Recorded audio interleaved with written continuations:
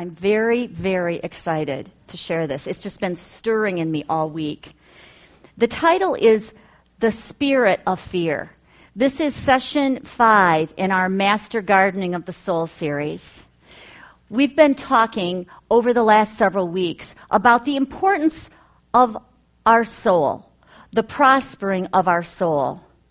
We are made in the image of God. We are 3 parts: spirit, soul, and body.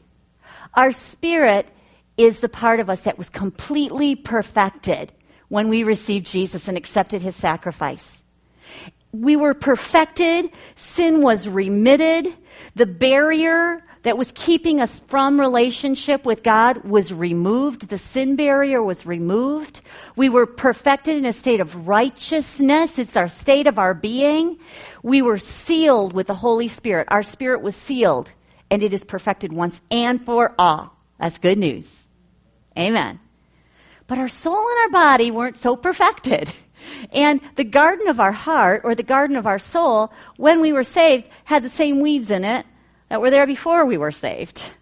By weeds, I mean lies and, junk, weeds, woundedness. Today we're going to talk about fear. A lot of that stuff could have still been in there. But we have this amazing God. And this is our basic scripture that we keep going back to every week. It's 1 Thessalonians 5:23. And it says, "Now may the God of peace himself make you holy, set apart, sanctified, consecrated." All of those words are synonyms of holy. May the God of peace himself sanctify you, consecrate you, set you apart in every way, and may your whole spirit, soul, and body be kept blameless. The words kept blameless mean to be carefully tended and taken care of. So God says, I want all of you whole. Jesus came to give us a rich and a satisfying life. He took the stripes on his back for our healing in every area, spirit and soul and body. He wants us whole. And he himself has a part in tending our heart, tending the garden of our heart. And then the next verse says, God will make this happen, for he who calls you is faithful. Now, we have a free will, and our part is to believe his part. Our part is to know, and when I say know, there's so much more than intellectual knowing. There's spiritual knowing. So that's my heart here, is to just feed and feed. I know Tom was talking about revelation as we started.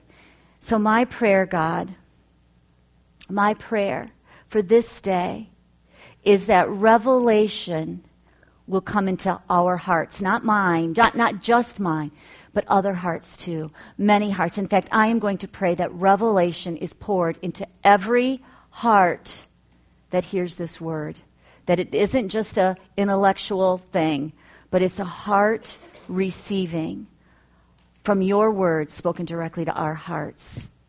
May we gain revelation today of your best for us, to walk free of the spirit of fear, to be delivered once and for all from the spirit of fear, because that isn't from you. And I ask this in Jesus' holy name. Amen. Amen. Okay. So we have looked at different possible bad roots in the garden of our heart. The first bad root that we looked at was the root of wounding, of being hurt by others, or even possibly by yourself. So we looked at wounding. The second bad root we looked at was lies. The enemy is the author of lies. He is a deceiver. So we looked at lies and how lies often masquerade as truth, but they're not. They're twisted. So we looked at lies and the importance of those lies being renounced and exchanged with God's truth. So we spent a couple of weeks talking about lies. Today we're going to the third bad root, which is the spirit of fear. We're going to be looking at the spirit of fear in general today. Next week, we're going to look at one specific fear, which is the fear of rejection and the fear of man. They kind of go hand in hand. So that's next week. But today, we're going to talk about the spirit of fear. First thing I want to do is differentiate between natural fear, which is very, it's a protection that God has given us. It's God-given. It's okay. We're going to distinguish between natural fear and the spirit of fear. So natural fear is a healthy function, and it can serve us well. A good dose of fear can keep a child from running into a busy street or from picking up a poisonous snake. And that's good. That's protection for us. Natural fear sets boundaries for us and can even give us physical strength when needed. My example that I want to share of natural fear is I have a very strong natural fear of heights. And I refuse a spirit of fear of heights. But I do have a natural fear that protects me. A couple years ago, Kent and I went to the Grand Canyon. And it was, so far in my life, it was the most marvelous, magnificent thing that I've ever seen of God's creation. That thing isn't the right word. The most amazing, precious gift of creation that I've yet to see on this earth. When we got to the Grand Canyon, as you drive up to it, you don't really see anything. It looks just like Arizona. It's not that pretty at all. And Ken had been there before, and he was watching for my reaction. So we come up. The state park is about 20 miles long. The canyon is about 600 miles long. So it's just a little bit of the canyon that you can actually go in this road that goes through the national park. So we get to the very first place where you can see the canyon. You don't see it. There's a building like a nature center or something there, and you see decks and you see everything, but you don't see the canyon. So you walk behind the building, take the sidewalk, and when I got the first glimpse of the Grand Canyon, I was so overwhelmed with awe. I was totally embarrassed because I stood there and I cried. I just cried because of the immensity of the beauty and the glory of this creation. I just stood there and did everything I could do not to cry. There was also a plaque that had a psalm on it, and that just blessed the heck out of me to see scripture in this place that I was just overwhelmed with the beauty of creation. So we spent time there, and then we got in the car, and as we started it was a 20-mile drive. And I told Kent, my amazing husband, I said, Kent, I want to stop at every single turnoff. I want to stop every one. I was just so awed. So we did. He, bless his heart, he stopped and he stopped and he stopped. And every time we'd get out and I'd walk, some of them were areas where you could literally walk on little trails and things where the canyon is right there and you're very close to the edge of the canyon. I remember one of the points that we were walking, there were some stupid kids, and I mean stupid. In fact, the woman that was kind of there with us said, "You can't fix stupid." They were on this thing that jutted out over the canyon, this big rock. They had to kind of step over some crevices and stuff to get out there. And they were on this big point that overhung the canyon that went down for miles. They were standing backwards on the edge, just posing and stuff, on the very edge, getting their picture taken. And it was really windy that day. And that healthy, natural fear in me was like going crazy. It was like, oh my gosh, oh my gosh, oh my gosh. When Kent wanted pictures taken, it was like, honey, you're too close to the edge. Come this way. Because a lot of times there were no railings. Anyway, that's that natural fear. I did not fall off the canyon. It protected me. That natural fear was good for me. I'm here. I'm safe and sound because of natural fear.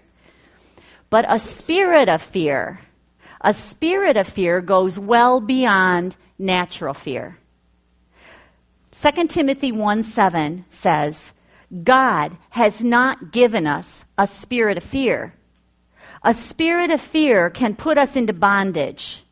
It can cripple us. It can keep us from living a joyful life. It can keep us from living an abundant life. The danger of living with a spirit of fear is that it can become a stronghold. I hate when the devil twists something and turns it into a stronghold that can keep his people from living the life that he's intended. And I'm believing today that we're going to get rid of some junk that you may have held on to that you didn't even realize you were holding on to.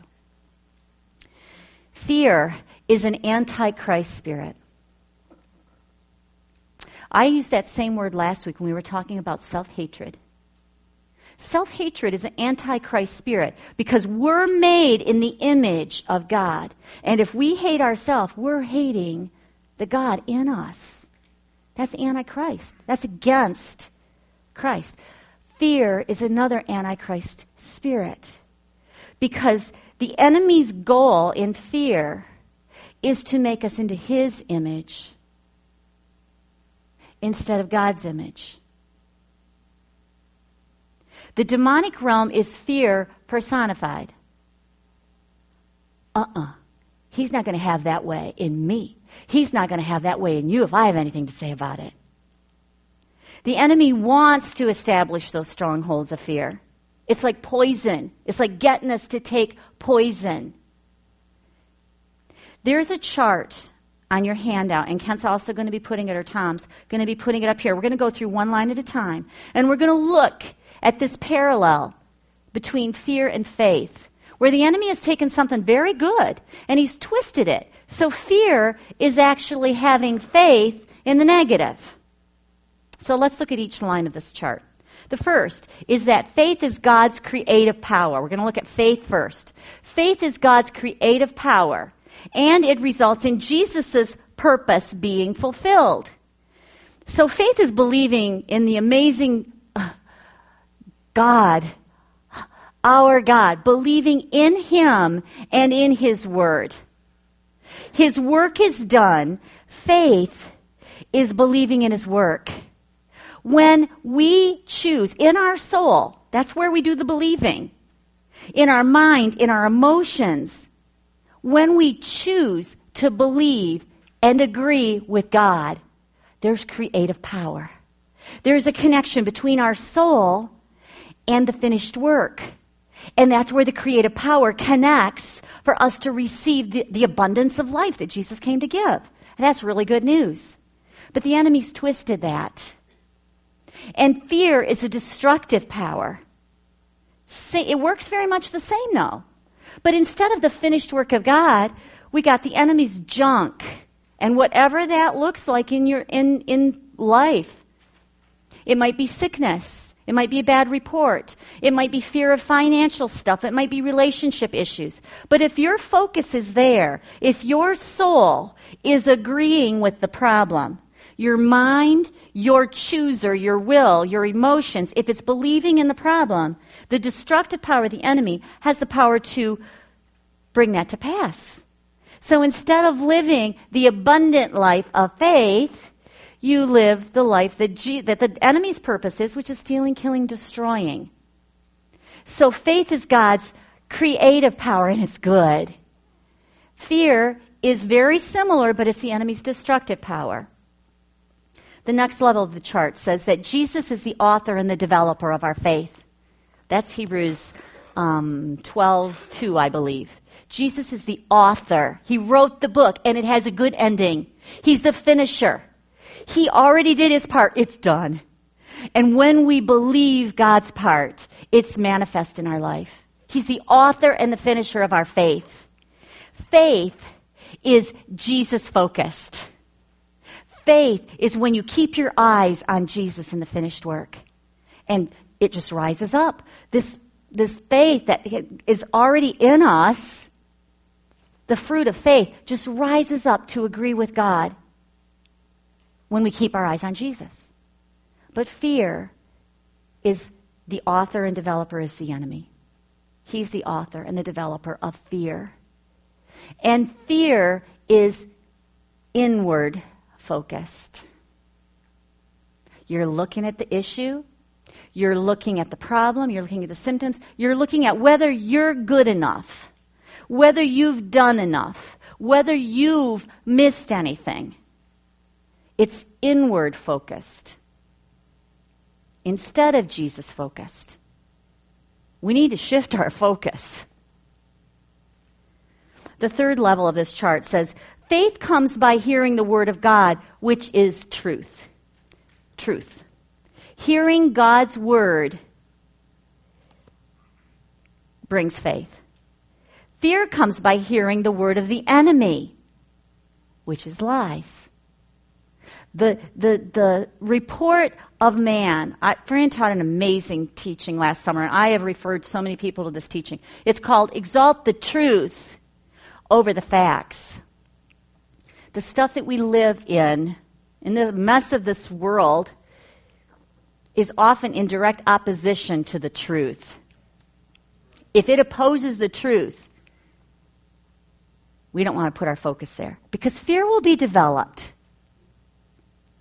The next level of this chart says, faith is developed by meditating. So it comes by hearing, but it's developed by meditating on the truth. That's another whole teaching. What is meditation?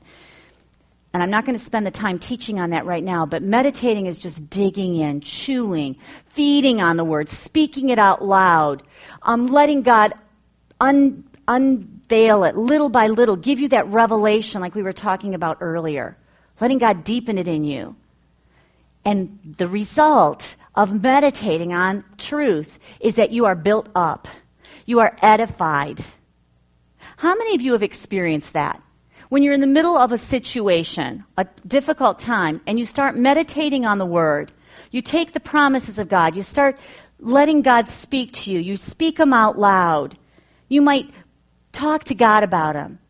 You just continue to stay in the Word, and suddenly, instead of feeling oppressed and fearful, you're built up, you're edified.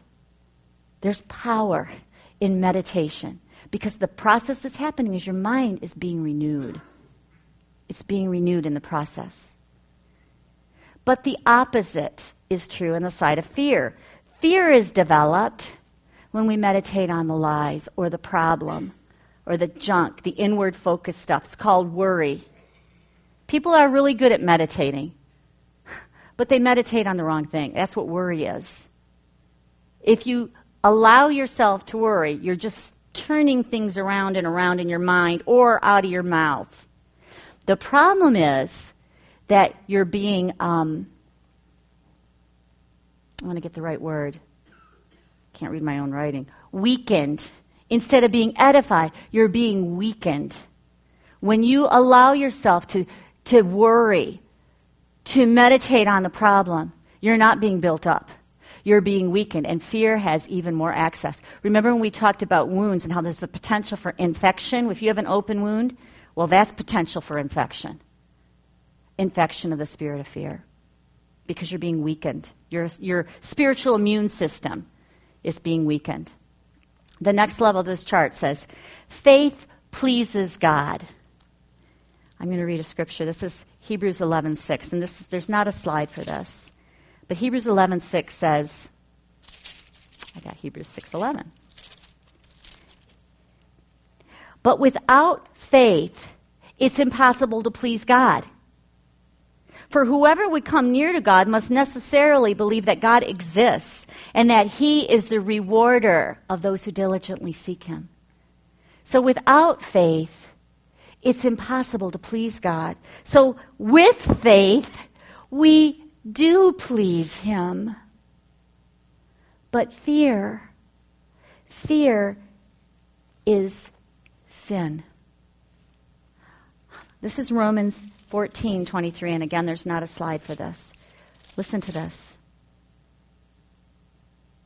For whatever does not originate and proceed from faith is sin. Whatever is not of faith is sin. Worry is not of faith. Fear is not of faith. The scripture says whatever is not of faith is sin. When I learned that one truth, I changed a behavior. The behavior was worry. And in my life, it had to do with my children. I had been told my whole life that a good mother worries about her kids. So I wanted to be a good mother. And I would have all these worried thoughts that would swim around in my head, especially at night when my kids were teenagers and they were out. I had these awful imaginations of what could be happening and all the terrible things and the accidents and the police coming to my door and all that stuff until I read that scripture and I took God at his word and I said, I am not worrying. That's sin. I'm not going to do it. And I turned it off. When my kids were out at night, they knew what my expectations were. They knew they were supposed to come in at their curfew and wake me up if I was asleep. And they did. I would go to bed at whenever I want to go to bed and go right to sleep. And they would come kiss me, wake me up when they got home. No worry. I refused to worry, and I have not ever picked that one back up again. Because it's sin. Fear and worry is sin. The last level of this chart, faith leads. Fear drives. God's way is so much more loving, so much more perfect. The next big idea I want to talk about, faith always triumphs over fear. Isn't that good news? Faith trumps fear. I'm going to share two different Greek words that are translated as fear. They're very different, but they're both very important to understand. The first word is the Greek word phobio. And it means, it's probably the word that our word phobia comes from. It means to put to flight by terrifying, to be struck with fear, to be seized with alarm. So just for a moment, think of a time when you've had that kind of fear. Maybe you were in a near accident. Maybe you were heard something in your house and you weren't sure what it was, and you just had that moment of terror or alarm. That's that word. That's the word fear. Now, I'm going to read 3 scriptures with that word phobio in it. And in each of these scriptures, you'll see the word that is the Greek word phobio underlined. So the first one is Matthew 10, verse 28 through 31. Jesus is speaking, and he's talking about the sparrows and the flowers and all of these natural things that God takes such good care of. And yet we are worried about things in life. And God says, don't do that. I take care of the sparrows. Don't you think I'm going to take care of you? Don't be afraid. Don't have phobia. Don't be in terror. Don't worry. So verse 28, he says, do not fear. Do not have phobias about those who could kill the body, but cannot kill the soul. But rather, fear him. Be deeply reverent of him who is able to destroy both soul and body in hell if you don't receive Jesus. Are not 2 sparrows sold for a copper coin? And not one of them falls to the ground apart from your Father's will. But the very hairs on your head are all numbered. Do not fear, therefore. Don't be terrorized. Don't panic. Don't be seized with alarm. You're of more value to God than sparrows. If he's going to take care of the sparrows of the field, the flowers, he's going to take care of us. The next scripture is the one that Fran referred to earlier, 1 John 4:18. This is one of my favorite, number 1 scriptures when it comes to fear. The scripture says, there is no fear in love. That word is terror, or seized with alarm, or put to flight by terrors, to be struck with fear. There's no fear in love, but perfect love, and this refers to the perfect love of God. Perfect love casts out fear. When it talks about cast out, it means takes it and moves it. It's gone. It's removed from me and it's cast out of me. The perfect love of God takes fear and casts it out of me. For fear involves torment. But he who fears, he who has torment, he who is seized by alarm, has not been made perfect in love. Now here's a word of wisdom. If you have places in your life where you are seized with alarm, where you're seized with panic, where you're seized with this kind of phobia, fear, in that area, we need to know the love of God. In that specific area. So there may be areas of your life where you've overcome the spirit of fear. But there may be other areas where you're still fighting it. That's the area that you want to let the love of God take care of you. For example, maybe your area of fear is in sickness. Maybe you have a terror of sickness or pain. This is a healing class. It's not unusual to start in that place. But God says, by my stripes, Cindy, you have been healed. I saw you as the prize when I was going through that. And I loved you so much that I wanted to do it. That revelation he gave me this week about taking the stripes on his back, and every stripe, he said, Cindy, I'm doing this for you. Cindy, I'm doing this for you. By this stripe, you're healed. Receive his love in that area. And just watch fear go. Watch it be cast out. Maybe the area that you have fear in is fear of financial chaos. Like everything's going wrong and your finances are just messed up and you're in debt and you don't know how to pay the bills and there's debt, people are calling and you've got intense panic about that situation. Well, what does God say about it? What does God say? What is his promise? What is his word? I love the sparrows. If I'm going to take care of the sparrows, if I'm going to take care of the flowers, I'm going to take care of you too. Just trust me. Let me help you. Every spiritual blessing from above is yours. You're my kid. You have my inheritance. What is the word you need? Take the word.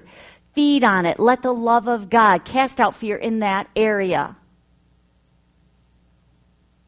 I have used this scripture many times when I have been fighting the spirit of fear. And it is powerful. I have literally felt like residue was leaving me. Like oppression was lifting and I was taking a spiritual shower. And that heaviness of fear just was like completely washed off of me. And this is what I did. I meditated on the love of God.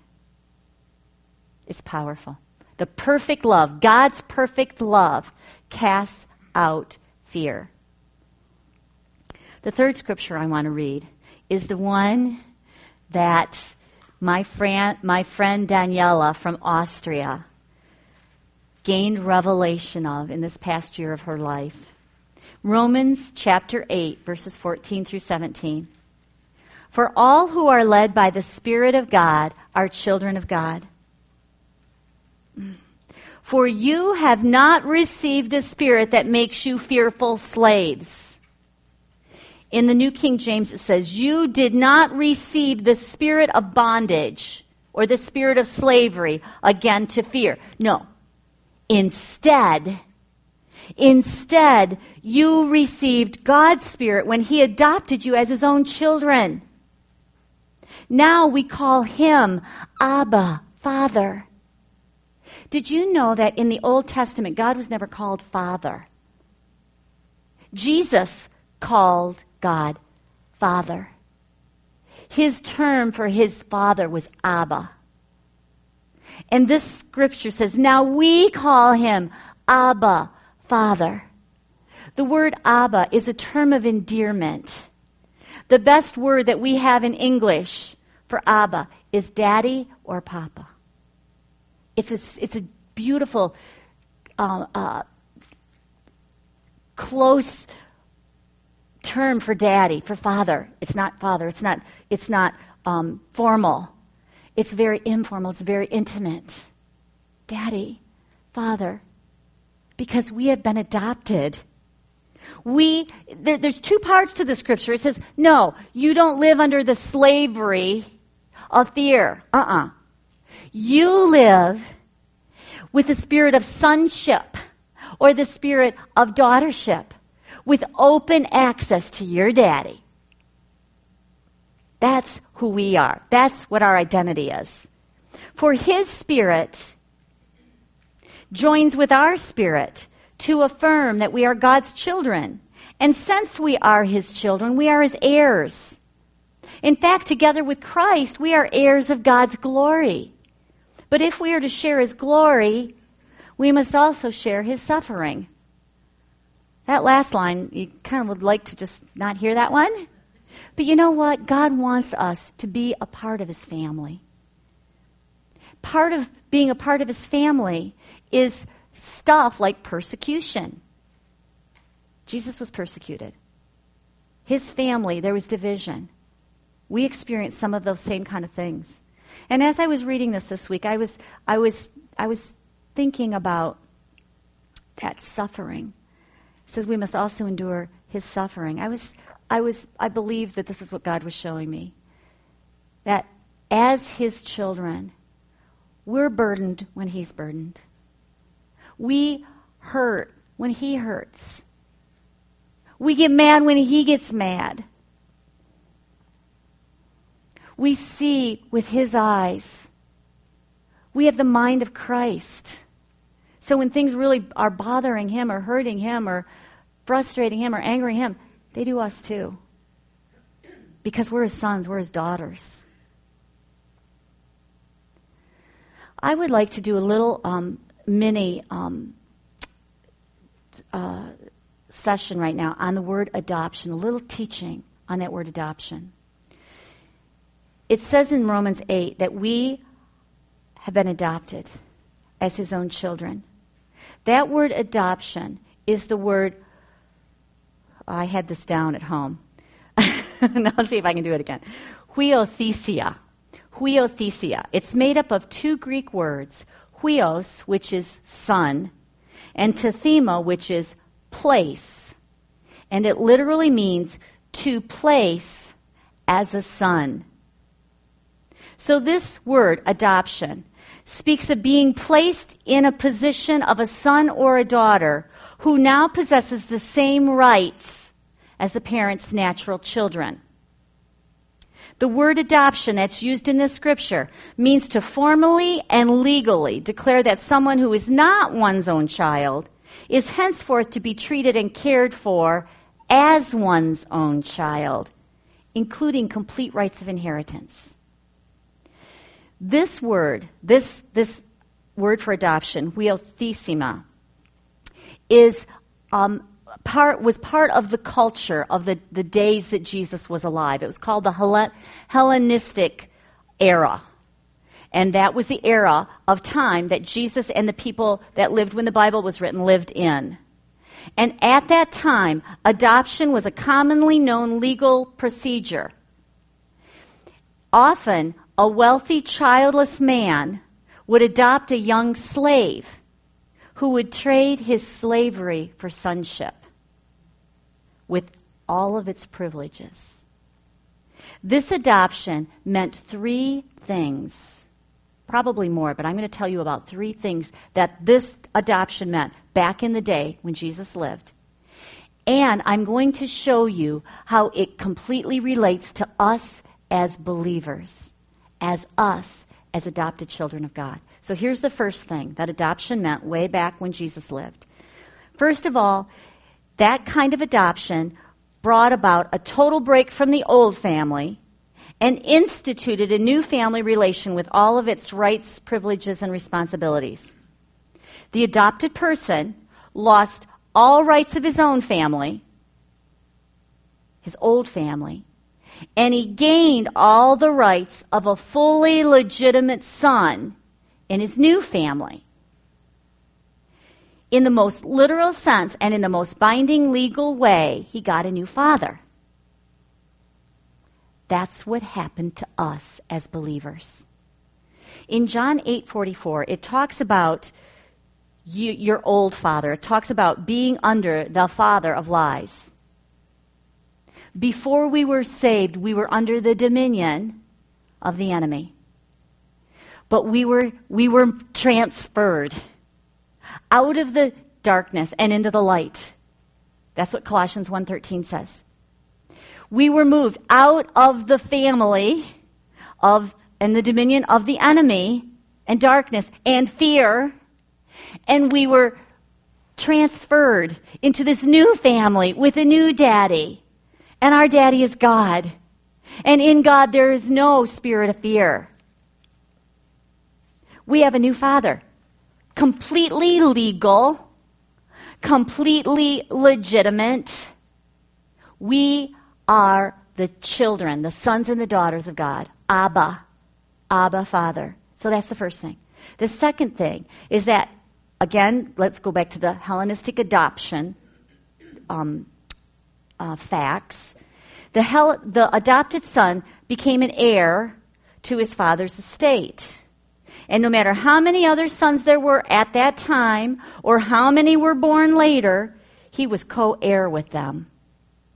And that was not subject to change. The same is true as us as believers. We are guaranteed an inheritance with all the children of God.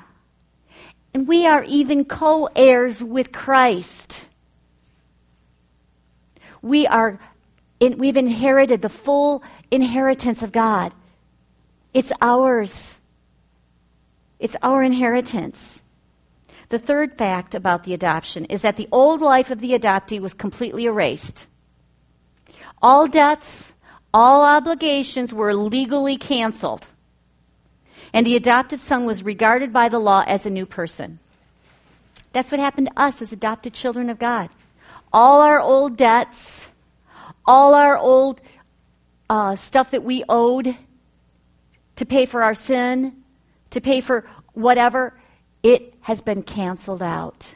Our new daddy absorbed the loss, canceled the debt, and now we are fully and legitimately the daughters and the sons of God. Clean slate, perfected. Isn't that good news? Yes. So, we are no longer under the slavery or the bondage of fear. Instead, and this is important, instead, we have the spirit of sonship or the spirit of daughtership, not the spirit of fear. Spirit of fear gone because of the spirit of sonship, the spirit of daughtership. That's where we are. That's whose we are. And that's why we don't have to buy the lie of fear anymore. Okay, the second word that is also translated as fear in the New Testament is the Greek word delia. And this word means timidity, fearfulness, or cowardice. The scripture, 2 Timothy 1:7, uses this particular word, delia. For God did not give us a spirit of timidity or cowardice or fear, but he has given us a spirit of power and of love and of sound judgment and personal discipline, abilities that result in a calm, well-balanced mind and self-control. That's the Amplified translation for 2 Timothy 1:7. So God didn't give us a spirit of fear. That's not from him. That's from the enemy. He didn't give us cowardice or timidity or fear, but he gave us power. He gave us power. These are powerful spiritual weapons, God's weapons for us to overcome the spirit of fear. Luke 10:19 says, "Look, I have given you authority over all the power of the enemy. You can walk among snakes and scorpions and crush them, and nothing will injure you." That's mine. That's yours. We can crush the enemy under our feet because we have authority over all of his power, including the spirit of fear. We also have love. We already talked about this. There's no fear in love, but God's perfect love casts out fear. So we have his love for us to cast out fear. We also have a sound mind. Isaiah 26:3 says, "You will keep him in perfect peace, whose mind is stayed on you, because he trusts you." You will keep him in perfect peace, whose mind is stayed on you. I'll never forget when I was first diagnosed with stage 4 cancer, and I was overcome by the spirit of fear with a lot of symptoms and stuff that came right along. It all was wound up together in this big, yucky package. Fear, sickness, pain, symptoms, yuck, darkness, heaviness, oppression. And Jenny said, spend time with God every day. Read the Bible and pray. I'd never read the Bible. I'd never had a prayer life. And I started. What I was doing was what Isaiah says, whose mind is stayed on you. When our mind is stayed continuously on God, He'll give us peace. And that's what happened. Peace displaced that fear quickly. I quickly went from that oppressive fear to a supernatural peace. And that's why. Because I was doing something, I didn't know what I was doing, but because I was letting God have space in my life and in my heart, fear had to go, and peace displaced it. So we have a choice. We have a choice. That's why we're teaching about the soul, because as our soul prospers, so does our body. As our soul prospers, we prosper in every area of our life. We have a choice. And when the spirit of fear attacks us, we can react in one of two ways. We can either react from positive, faith-based emotions of power and love and a sound mind, or we can react with negative fear-based emotions, which is letting the spirit of fear rule and reign. We have a choice. The word fear, you've probably seen this, but it's a good one, so I'm going to review it. Has 4 letters, and it's often, we use it as an acronym, FEAR, to say fear is false evidence appearing real. False evidence appearing real. And the bottom line is, behind every fear, there's a lie. So what we're going to do right now is to uncover some lies. I've taught on overcoming fear many times. Today we're going to go a little bit deeper. It's important to know how to fight fear. That's very important. But today my desire is that we uncover the root of fear. We're not just fighting the fear.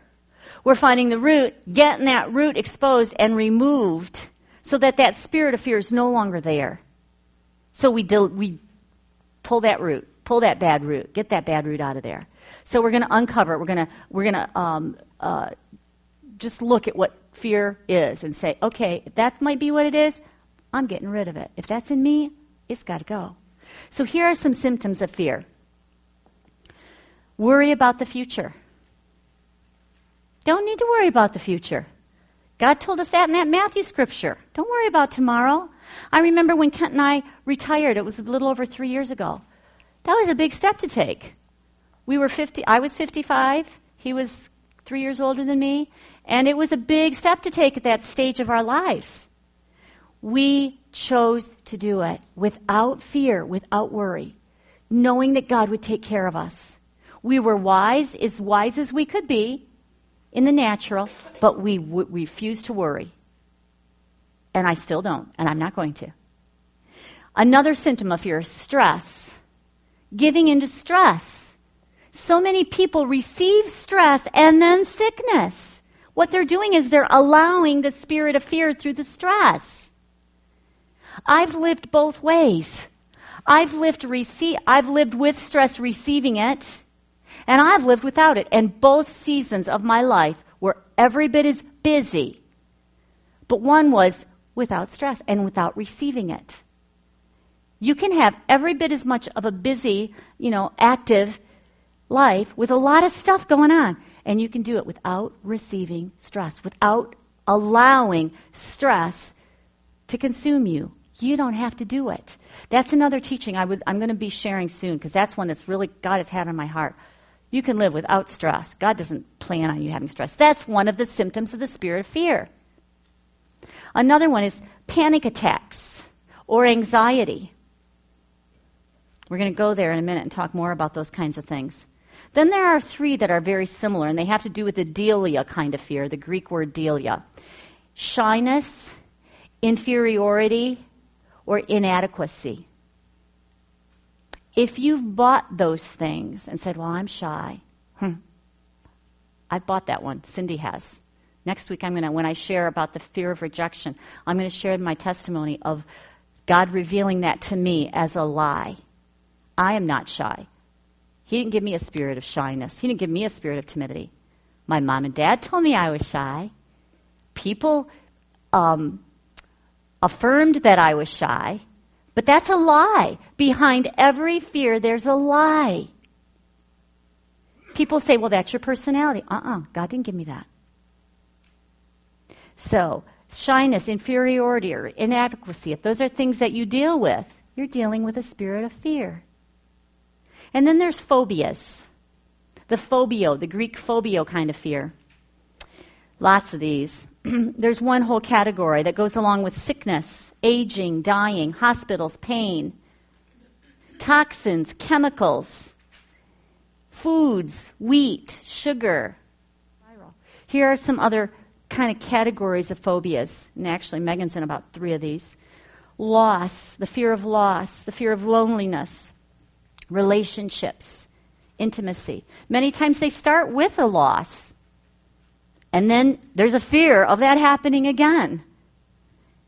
Unnecessary fear. God has a good plan and a good purpose for us. That one that you lost probably wasn't the best one for you, and God knew that. So don't take it as oh my gosh, I'm afraid of ever having another relationship again. And I don't mean to make that light, because it could be very, very burdensome. But God has a good plan for us. Another phobia is the fear of crowds, the fear of dark, the fear of driving, the fear of noises, the fear of storms, the fear of public speaking. Behind every one of those fears is a lie. Another area of phobias, poverty, the fear of success, the fear of responsibility. Another phobia, the fear of Satan, the fear of the demonic realm. He's been stripped. He's been defeated and disarmed. No feet, no arms. We don't need to be afraid. We have authority. We have power over him. And then the last one on my list we're going to deal with next week in depth, and that's the fear of man and the fear of rejection. And there's more than that. There's too many to write down. The 3 greatest fears, according to some of the research that I've done, are the fear of death, the fear of rejection, and the fear of failure. Here are some of the ways that fear can enter. One way is through horror movies. Supposedly they're entertainment, but no, it's a way, it's a very real way that fear can enter. Another opening or open door for the spirit of fear is through occult activities. In a few weeks I'm going to teach on occultism. Another way is through trauma, abuse or neglect, accidents, maybe the death of a loved one. A possible open door for fear. Another one, and this is a big one, is religious bondage, where people have been mistaught that God is harsh or punishing or angry. Fear of hell. Fear of losing salvation. Lots of stuff that you may have been taught wrongly that has opened the door for you to receive the spirit of fear. And the last one that I have on as an example of a possible open door is inherited from your family. Like you were raised in a fear-based family. Maybe fear of poverty or fear of sickness or fear of storms or something like that. And because that's what you lived, that's what you witnessed, that's what you experienced when you were a kid, you kind of grew up with those same things. But the good news is, just like my friend Daniela, who grew up with this thing that said, I have to be educated and I have to, have this certain status, God showed her truth, who she really is. And if we've been brought up in a family that has a bondage to some fear, God can very, very easily, if we let him, and that's what we're going to be doing, he can take that thing, expose it, and then you just say, I renounce it. Bye-bye. Psalm 34, verse 4 says, I sought the Lord, and he heard me and delivered me from all my fears. I sought the Lord. He heard me, because he does, and he delivered me. Today, we're going to get delivered. My heart, my prayer is that we have deliverance here. Salvation means saved, healed, and delivered. And we're going to go through this ministry time, this corporate ministry time, and pray just what we've been talking about. So the first thing I want to do on the screen, you're going to see some steps. And again, I just give these to you and to me as a guideline. There's nothing magic about those steps. They just help us to know how to go and ask God to help us to see if there's anything in our life that he wants to rid us of in the area of fear. So the question that I start with is, God, what roots of fear do I have? Do I have any? Are there any roots of fear in my life? And then I stop and listen. Now, as we were talking, I shared a lot of stuff, so maybe he's already shown you things. But we're going to take time to ask him. Another important question is, where did that start, God? Where's the root of that? How did that root of whatever, in my daughter's case, fear of being sick, where did that come from? Was it that first time when she had food poisoning when she was a junior in high school? Is that where it started? Whatever it is, ask God, where was the root? Is there someone I need to forgive? Maybe there is, maybe there isn't, but ask him. Because forgiveness is always something that has the potential to keep us imprisoned in our own self. So is there anybody I need to forgive in relation to this thing? Maybe if it's a fear of intimacy or a fear of relationships, there was a bad experience that you had in a relationship, and you need to forgive the person who is on the other end of that relationship. So whatever it is, God will show you. So ask him. After you forgive, the other steps that go along with forgiveness are speaking it out, then releasing that person from any damage, any harm, and letting it go. That's when the chains get broken, that we're holding you in bondage. So forgive, release, let go. And then ask God, is there a lie behind this fear? Because behind every fear, there's a lie. Is there a lie I've been believing? If so, renounce it. I renounce that lie. The word renounce means to formally declare that you're not going to believe it anymore. It's more than a change of mind, it's a change of heart. See, I choose to renounce that lie, God. And after you've renounced the lie, let him replace it with truth. And then the final step is to fall out of agreement with the enemy and come into agreement with God. So I renounce the fear of, and then whatever it is. I renounce the fear of heights. I renounce the fear of loss. I renounce the fear of rejection, whatever the fear is that God shows you. I renounce it. I will no longer agree with it. That's the enemy's lie. That's the spirit of fear. I fall out of agreement. I'm not going to partner with that thing anymore. And after you've renounced it, then say, okay, God, what's your truth? What do you have for me instead? That lie's gone. That fear I've said no to. What do you have for me instead? At that point, then I go back to the beginning again. God, is there any other root of fear? Is there any other root of fear?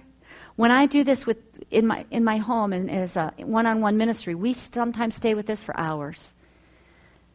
Because this is a big deal. And then you'll have a peace. And it's gone. There's no more fear in there. After all the fear is gone, after you've let go of all of the lies and all of the yuck and done all the forgiveness, then the spirit of fear has no more control. And you can just say, goodbye. Leave me be. Get out. I cast you off. And we're going to pray through that after we do the corporate ministry. Okay. So this is the time for ministry. And my dear precious friend Olga, God put her in as I'm praying, She was in my prayer this morning, so I called her and asked her if she would be open to doing a model of this ministry. Whenever we model this, it's the real thing. We're not play acting. So Olga has offered to go through a little mini ministry time right now. So Olga, come on up. And we're just going to let God see if there's anything. And like I already told Olga, if there isn't, that's great. You don't need to make something up, that's for sure. Thank you, Tom. So I'm going to give you this.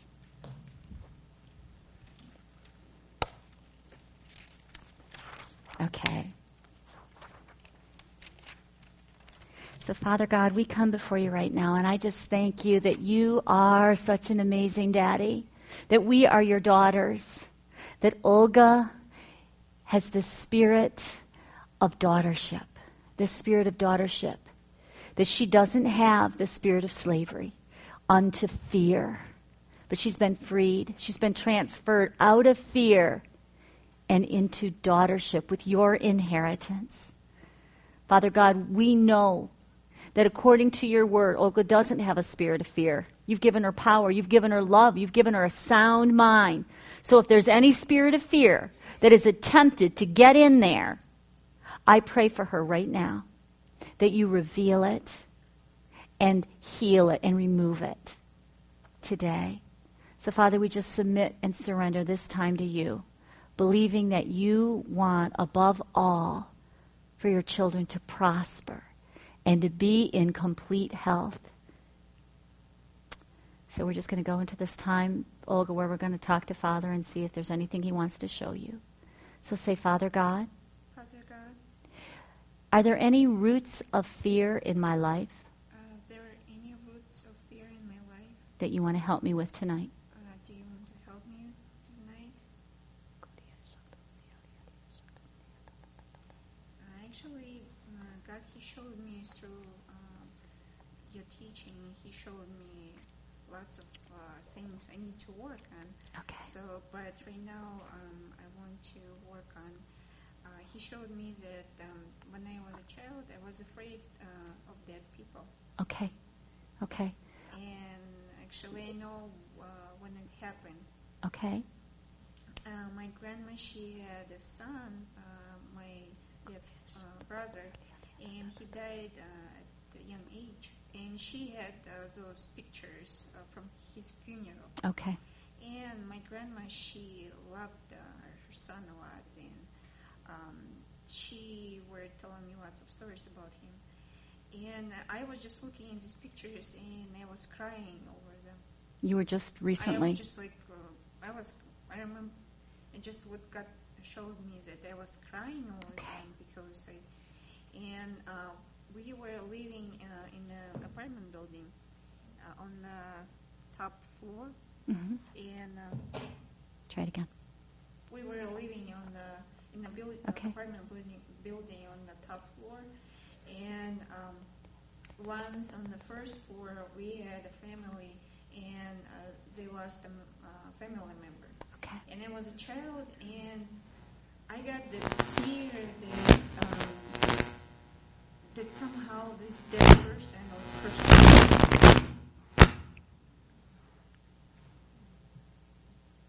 her spirit would harm me, especially when I was going. That the dead person's spirit would harm you. Yeah. Okay. Like when I was going home. Okay. To my apartment, that she could be behind me, and I kind of almost had the feeling that somebody was behind me. Okay. So I don't think there's anybody you need to forgive, but let's ask God. Okay. Say, Father God. Is there somebody I need to forgive about this fear? There is anybody I need to forgive about this fear?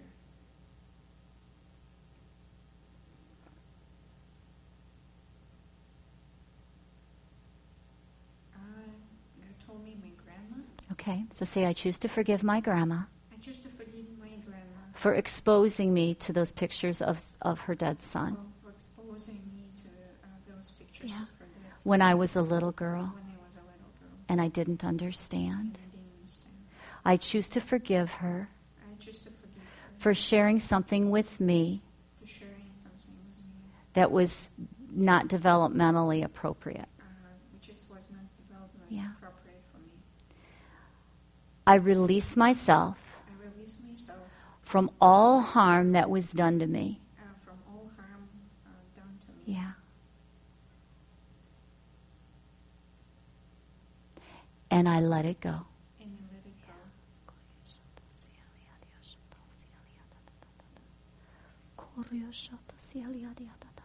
Say, Father God, Father God, is there a lie?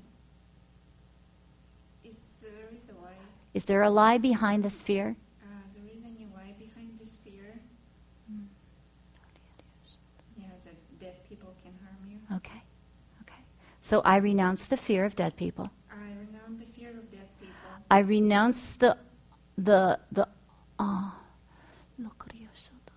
the unfounded fear. I renounce the unfounded fear that they can hurt me. That they can hurt me. Or would want to hurt me. Or they want to hurt me. I renounce the fear. I renounce the fear. I choose to change my thinking. I choose to change my and my believing. And my believing.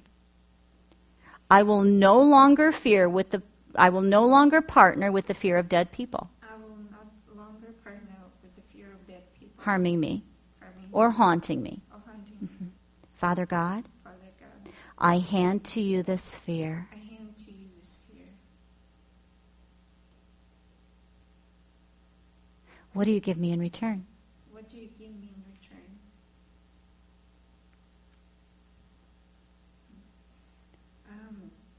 It's actually, he showed me the picture of the heaven where I will meet these people when I go to my Father, when it's my time, and I will be glad to see them. Yes. Hallelujah. Hallelujah. Hallelujah. That was beautiful, Olga. It's actually, I even didn't know about that. She said she didn't even know about that fear. She didn't realize that was a fear. God revealed it to her just now. Wow. That's how he works. It's so simple. But something like that can really haunt you. With no reason.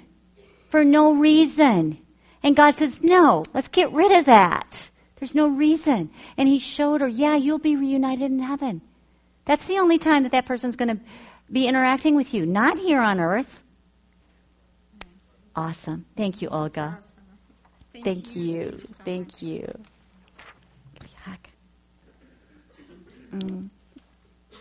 So that's how simple. That's how simple it is. Here, this one is yours. So what we're going to do now, you can go ahead and get that music going now, babe. We're going to do the same thing that Olga just did. And that's how simple it is. What I've seen in the ministry is that God is so loving and so tender and so simple. And he'll show you. He will show you if there is a lie you've been believing, if there's a spirit of fear that has been in your soul. And he will show it to you. So what we're going to do is we're going to go through this list, and I'm just going to lead you through the ministry. Your part is have your pen, your paper ready, because if God shows you something, you want to write it down. And we're just going to walk through this. This is one of those be still and know that I am God times. Trust that you have a good daddy who wants you to be completely whole. And this is one of the ways that he does it, is by revealing and healing.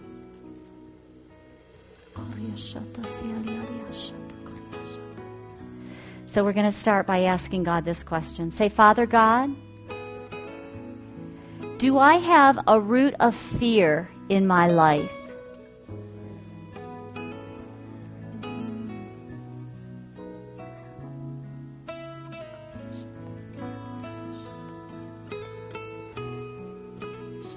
If he's showing you something, just jot it down.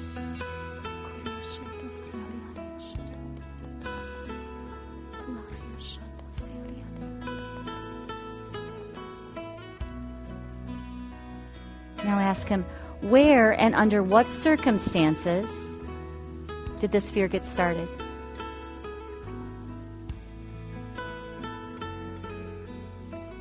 Yeah.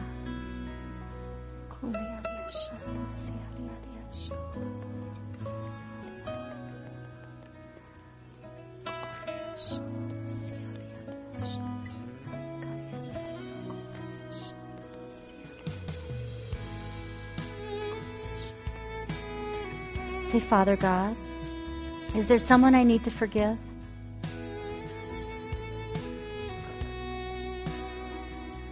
And if there is, go ahead and go through the process of speaking out your forgiveness until you've spoken it all out.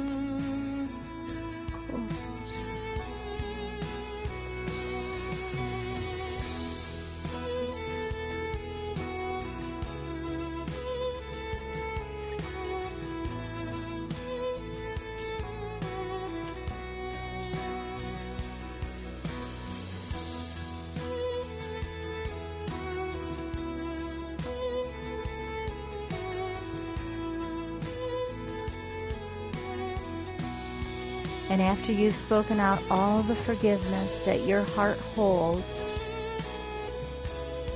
then release them from harm. Say, I release this person from all harm done to me. I let it go.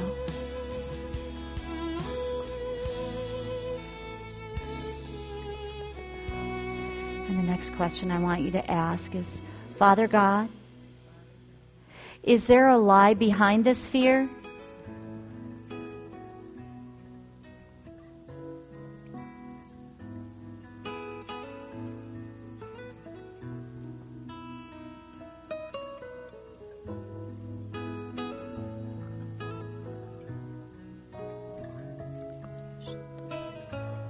If He's shown you that you have been believing a lie, then we need to make the choice to fall out of agreement with that lie, to renounce that lie.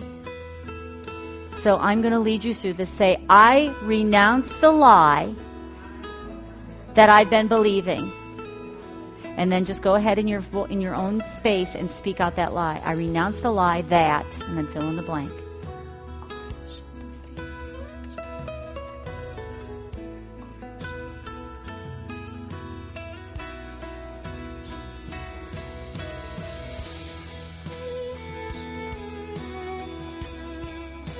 Say, I will no longer partner with this fear. I will no longer agree with this fear. Father God, I hand you this fear. I let it go.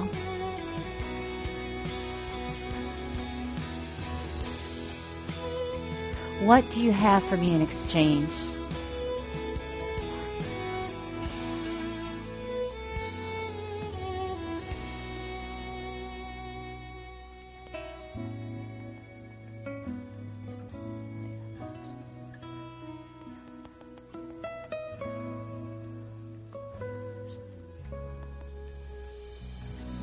Is there anybody that would like to share something that God gave to them in exchange? Olga?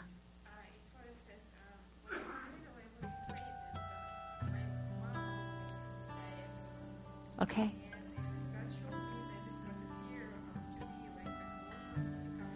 Okay.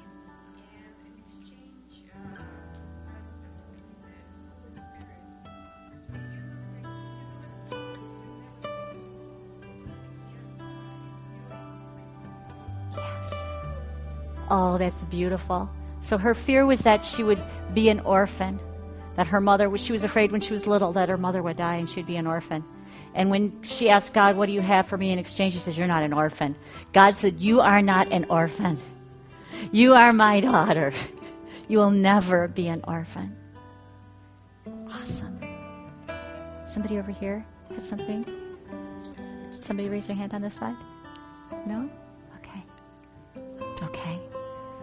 What I would like to do now, what I recommend that you do is to take this home in your prayer time this week and just pray through this with God. And then if He helps you with one fear, then go back and say, are there any other roots of fear, God? Are there any other spirits of fear that I've been holding on to or roots of fear? And go through the same process. But what I want to do now to close is I want to speak this breaking off of the spirit of fear and replacing it with the spirit of sonship or the spirit of daughtership. So just repeat after me. I cast off the spirit of fear. Oh yeah. I cancel every agreement that I have made with the spirit of fear. I will no longer partner with the spirit of fear. I command the spirit of fear to remove your foothold from my life and leave me now. In the name of Jesus and by the power of his blood, I claim back all ground and authority that the enemy has stolen. The spirit I have received is not a spirit of slavery to put me again into the bondage of fear. I have received the spirit of adoption. I am a daughter or a son of the Father. When I was adopted into the family of God, I was removed from the authority of my old father, Satan, with his authority of fear over me. Therefore, I no longer live under a spirit of fear. I have been endowed with power, with love, and with a sound mind. I am an heir of God, a joint heir with Christ. As a child of God, I am an heir of Abba Father's estate. Hallelujah. That's whose we are. That's what we are. We are the son, the daughter of God.